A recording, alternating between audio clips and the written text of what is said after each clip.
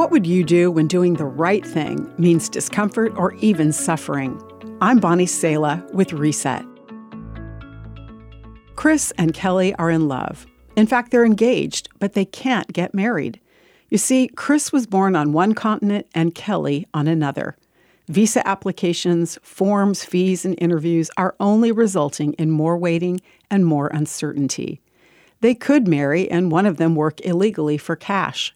But Chris and Kelly are followers of Jesus, and they know his words. You are truly my disciples if you remain faithful to my teachings, and you will know the truth, and the truth will set you free. This couple is making the hard choice to depend on God for his way through. When we have problems in life, we search for a solution that will bring us relief in the shortest amount of time possible.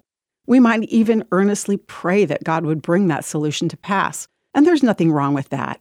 In fact, Scripture says you don't have what you want because you don't ask God for it.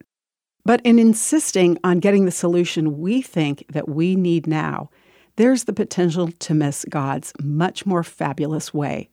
The Bible says that God is able, through his mighty power at work within us, to accomplish infinitely more than we might ask or think. Waiting on God with a problem? He says, I am about to do something new. See, I have already begun. Do you not see it? I will make a pathway through the wilderness. I will create rivers in the dry wasteland. The God of the Bible is a waymaker. You can trust him in painful times of waiting.